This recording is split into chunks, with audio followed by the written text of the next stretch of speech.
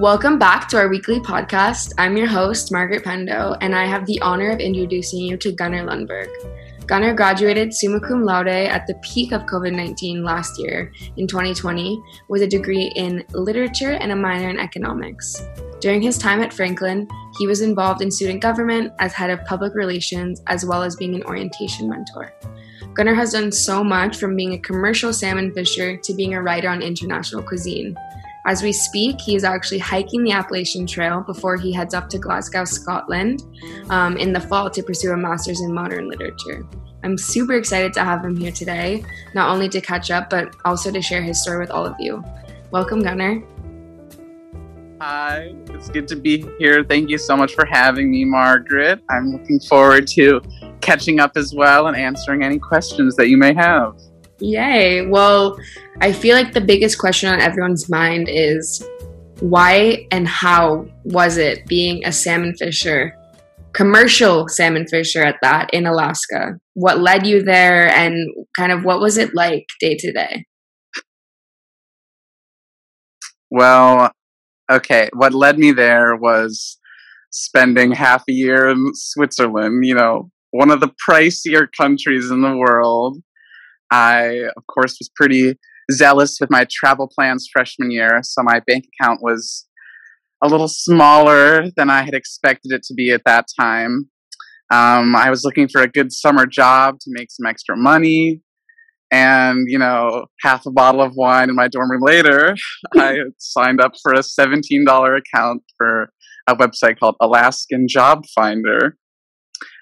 Because it seemed, initially I had my heart set on becoming like a towel boy in the Maldives or something, but I guess those jobs are a little harder to come by than a salmon fisherman. But the allure of working 2.5 months and walking away with up to like $8,000 proved a little bit too strong of a temptation for me. And yeah, within a week I had found a crew boss, got my plans pretty roughly sorted, and had, pretty much committed to heading out to the Bering Sea to fish. Would you recommend it? Would you say definitely check it out in your lifetime? Okay, I think it was definitely a once-in-a-lifetime experience for me. Emphasis on the once. It was a very hard 2 months. I'm not gonna lie. I had like nerve damage in my fingers from plucking so many fish out of the nets. I constantly smelled like rotting fish. I was wet pretty much 24/7. And I even suffered from what I have dubbed salmon dreams. Yeah, please. Yeah, basically it was a phenomenon that I experienced, where after plucking fish out of a net for so many hours a day, I would find myself asleep, and I would suddenly think that like the folds in my blanket were like fish covering me. So I would just find myself half asleep, like picking at the folds in my blanket, because I thought they were fish, and I'd have to like calm myself down and be like, Gunnar, like, these aren't fish, it's a blanket, like, you're inside, just like go back to bed. So I think I would recommend it for someone if they like to travel and they want to ball out on a budget and they need to make some quick cash. It was hard and wet, but I'm very glad that I did it. I don't think I would ever do it again, though. Yeah, I feel like it's definitely a unique experience. And the salmon dreams is something that I personally will never forget till the day. Yeah, it brings a lot of enjoyment to other people, which, I'm glad to hear that it wasn't all in vain, because, and I haven't had a salmon dream since. So exactly. I've recovered. So I mentioned before in your introduction that you're actually hiking the Appalachian Trail. And so right now, as you're speaking, you're actually with another alum, Mercedes Homer, in New York. And so you're almost done. But how has the process been? But also kind of what inspired you to initially begin this journey? Yeah, so it's been pretty good so far. I think, I graduated Franklin May of 2020, which was, like you said, at the height of COVID. So most companies had hiring freezes. I was lucky enough to be able to kind of go and stay at my family's cabin out in like rural Wisconsin, where I got a job at just kind of like the local mini mart. And I was just making like minimum wage there, kind of still looking for career type jobs, trying to figure out what I wanted to do. And I ended up applying to some grad programs. And then after I had pretty much set my heart on going to grad school in the fall, I was like, well, 6 months isn't really enough time to pick up a career type job. And at that point, I was pretty sick of working at the Minute Mart. And I just decided, let's do something crazy. I've got a pretty good track record when it comes to impulsive, crazy decisions, like going to school in Switzerland or salmon fishing. So I thought, hey, what's a cool 6-month crazy adventure that I could do that, would work during kind of a COVID time. So I was like, well, how about retreating for a solo hike in the woods, 2,200 miles from Georgia to Maine? And so it kind of snowballed from there pretty quickly. And I've done a few backpacking trips in the past, nothing this extreme at all. And I just decided, yeah, hey, what the heck? Why not? When else am I going to have 6 months free in the next 10 years to do something like this? And yeah, no regrets. It's been a very humbling experience. There are some days where it's either so hot out or there are just so many mosquitoes and my thighs are chafing as I'm making my way up like a 2,000-foot climb, and I hate my life. But, you get to the top of the mountain, you get a nice breeze, a nice view, and all of a sudden it's like there's no place you'd rather be on earth, and you just can't wait to get a good night's sleep in your tent on your inflatable mattress. How heavy is your bag? So my pack, I pride myself on, it's not too heavy. I'm pretty good at not taking too many luxury items. So I do carry toilet paper, though. That's one luxury item that I can't believe some people consider it not a luxury. But yeah, so it's about 30 pounds with a full food supply and full water, which is a pretty light. It's not ultralight by any means. I'm not out here cutting the end off my toothbrush and like using dental floss as string. So it's good. Plus I like a little bit, heavier of a pack because it helps me tone my thighs and my booty. Exactly. And how long do you live with just your pack and not stopping? How long could you potentially go, or have you gone? Yeah, so the Appalachian Trail is pretty nice in the sense that you can kind of pass through a town or do a short little like spur trail into a town every 4 or 5 days.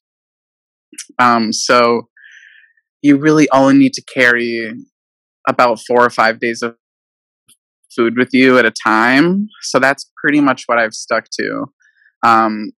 But my like morale and mood kind of fluctuates through the hike. Sometimes I'm really excited to go into town and do my laundry and like have a clean pair of clothes to put on in the morning. And then other times I'm just like, I don't want to go into town. I just want to stay in the woods. Like I don't want to deal with, stores and hostile workers and all that sort of stuff. So it definitely fluctuates, but I would say, no more than a week. Yeah. How would you say, I mean, I understand that, the current context of COVID changes a lot, but how would you say the hostel experience is in the US versus Europe? Would you say that there's a similar community, or? I would say that, especially out on the trail hostels, there's definitely a similar source of sort of camaraderie because, everyone out there is hiking. They're on the trail, so they're kind of doing the same experience as you. I'd say that the atmosphere is definitely a little different, especially with COVID. There aren't hardly any international hikers out on the trail this year. So it's pretty much all Americans, which I thought one of the coolest things about staying in hostels when I was at Franklin was, meeting people from all over the world and like learning about different cultures and really, putting yourself in those kind of not uncomfortable situations, but I guess unfamiliar would be a better word, where you're really like opening up to learning about new perspectives and new cultures. Whereas in the US, everyone, even though they come from different parts of the country, it's, I'd say pretty similar. So I would say that they're different vibes, but kind of have the same heart at the center of it. Okay, fair enough. Yeah, I've never stayed in a hostel in the US. Or I did when I was young, but it's not the same, experience when you're older. This brings me to another kind of tangential question, but during your freshman year, like you mentioned, you traveled a lot, and a lot of it was actually on your own. And I wonder if you have some advice or some insight on what it's like to travel alone. Do you recommend it? And maybe give us a little tidbit of one of your favorite travels that you took. I know that's hard, but at least just the first one that comes to your head, maybe. I know. I feel like that's like such a Franklin question that everyone rolls their eyes at. And it's like, what's like your favorite travel? Or give us just one little travel story. And everyone's like, oh, of the like 400 I have to choose from. But no, I think that for me, traveling alone was always a goal of mine. I love traveling with friends.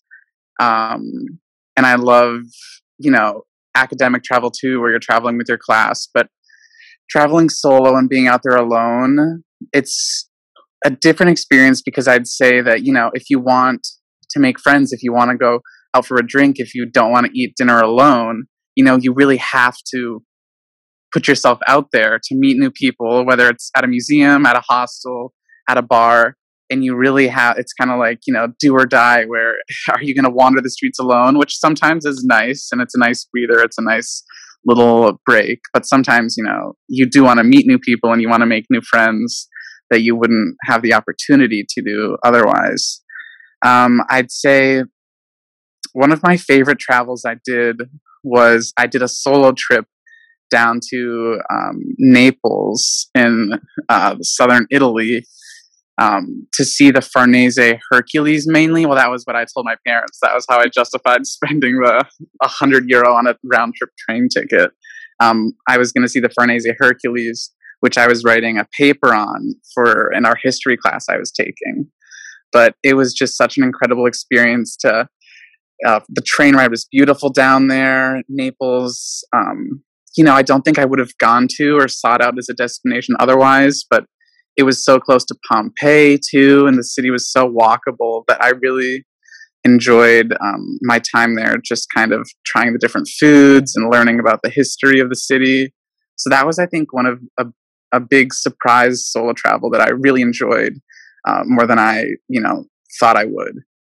That's exciting. It's funny that you say that because in a few weeks, I'm actually thinking of going to Naples as a solo travel. So it's so fun. I would totally recommend it. The pizza, everywhere in Italy says they have the best pizza. Everywhere in the US says they have the best pizza.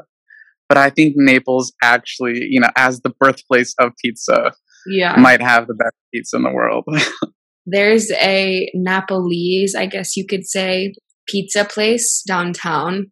And if it's anything of that, kind of situation, I'm totally down and I totally believe you. So that's exciting. Mm-hmm. And okay, so just now that we're on this kind of Franklin trend, before we kind of talk about you going to grad school and how exciting that is and moving and all those things, I kind of wanted to talk about when you were at Franklin and creating the zine, and what was that like and how did that start? And just kind of like maybe give insight to what a zine is in general as well.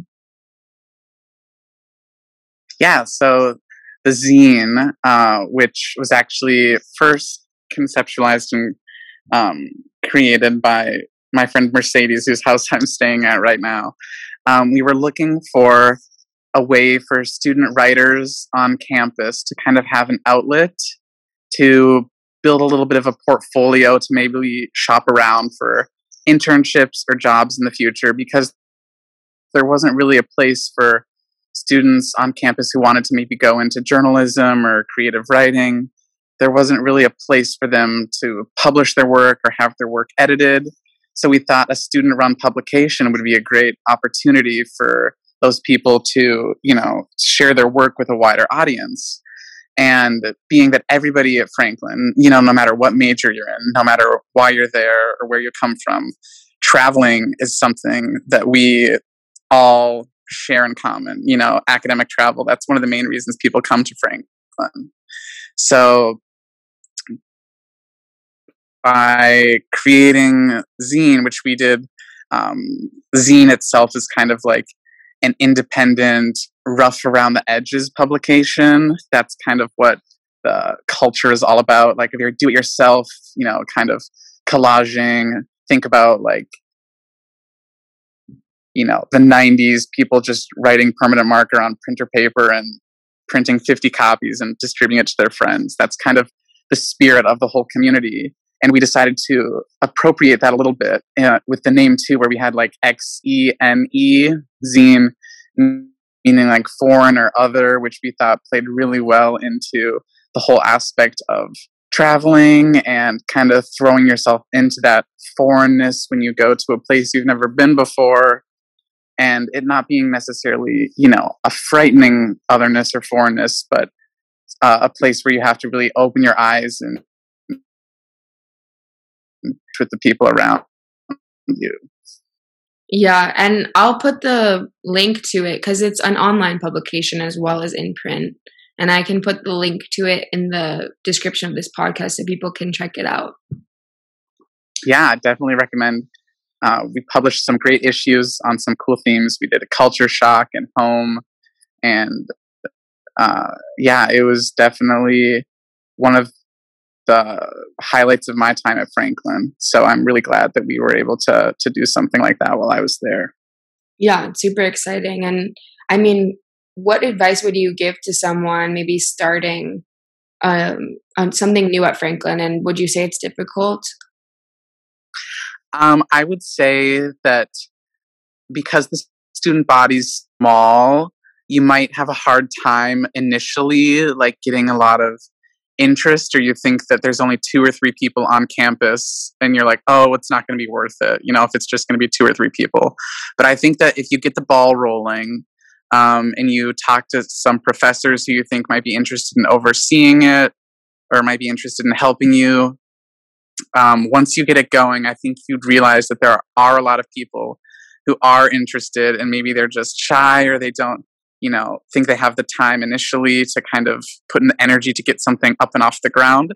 But once it gets going, I think you'll find a lot of support, and especially with SGA, having a good budget and their money's there to be spent on these student clubs and student organizations, that if you fill out the forms and plead your case, to the General Assembly, there's a pretty good chance that, granted, if it's not 5,000 francs, that you'll be able to get some funding to help you out too. Yeah, no, it's kind of exciting how, as long as there's space for it, people will give you their time to kind of support your ideas and hopefully potentially unlock a passion within other people as well. But exactly. And if you get even a modest budget to throw together an apéro with some paprika chips, students will show up. That's a guarantee. Definitely. Free food, free drink of any kind, even if it's milk, people will probably show up. That's the theory. Oh, 100%. Yeah, so that's cool. I will definitely link the link below. And I think it's also interesting to note, we could talk briefly about this, but how you began at Franklin as an economics major, and then you kind of transitioned into a literature major.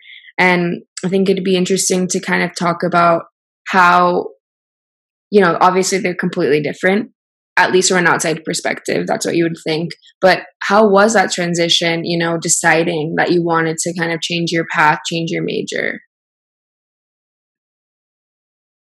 Yeah, I think it was definitely a little scary. I think that I was first drawn to econ because although, from the outside, it seems more of like a brother or a sister to like banking and finance.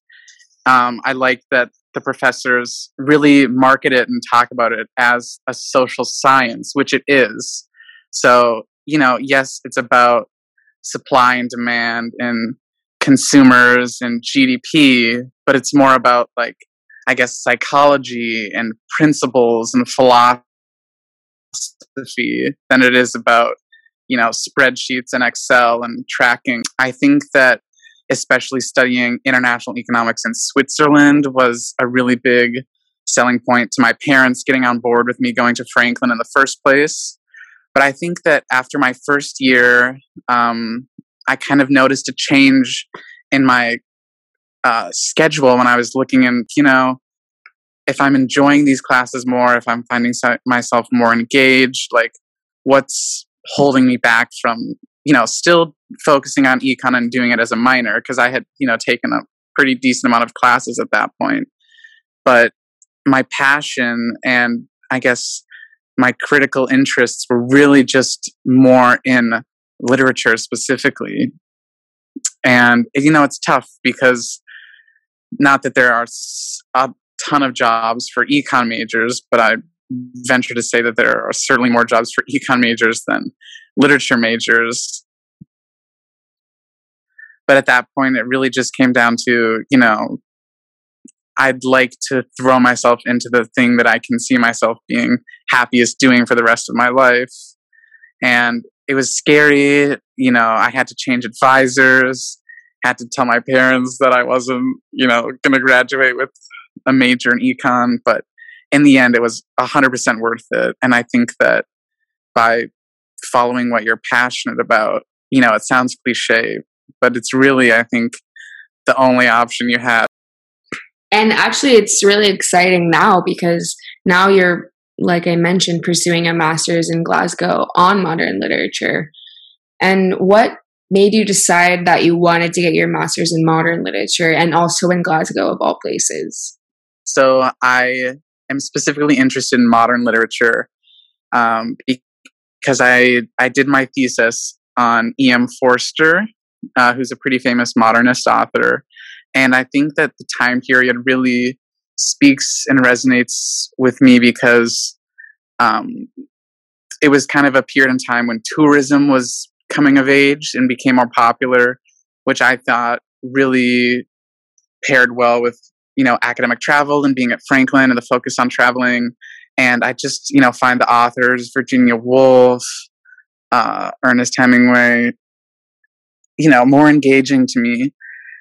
And so I I didn't settle on Glasgow. I'm really happy I'm going to Glasgow. My first academic travel I did to Scotland.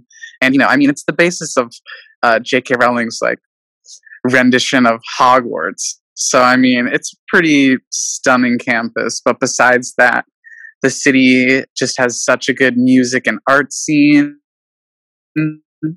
And I was actually able to reach out to some of the professors teaching the programs, and they seemed really interested in apply to the program. And so it really just felt like it would be an awesome fit for me and my goals. And so that's pretty much how, and I think especially being international in the UK, I really enjoyed my time being abroad at Franklin. So I was open and excited about the prospect to, head across the pond once more. I'm super excited for you. So you're going to finish the Appalachian Trail pretty soon. When are you finishing? Yeah, so I've got, I think, just under 800 miles left to hike, which may sound pretty daunting, but I've done, 1,400 so far. So I'm pretty sure I've got it hold as long as I don't get injured or something. Yeah. Knock on wood.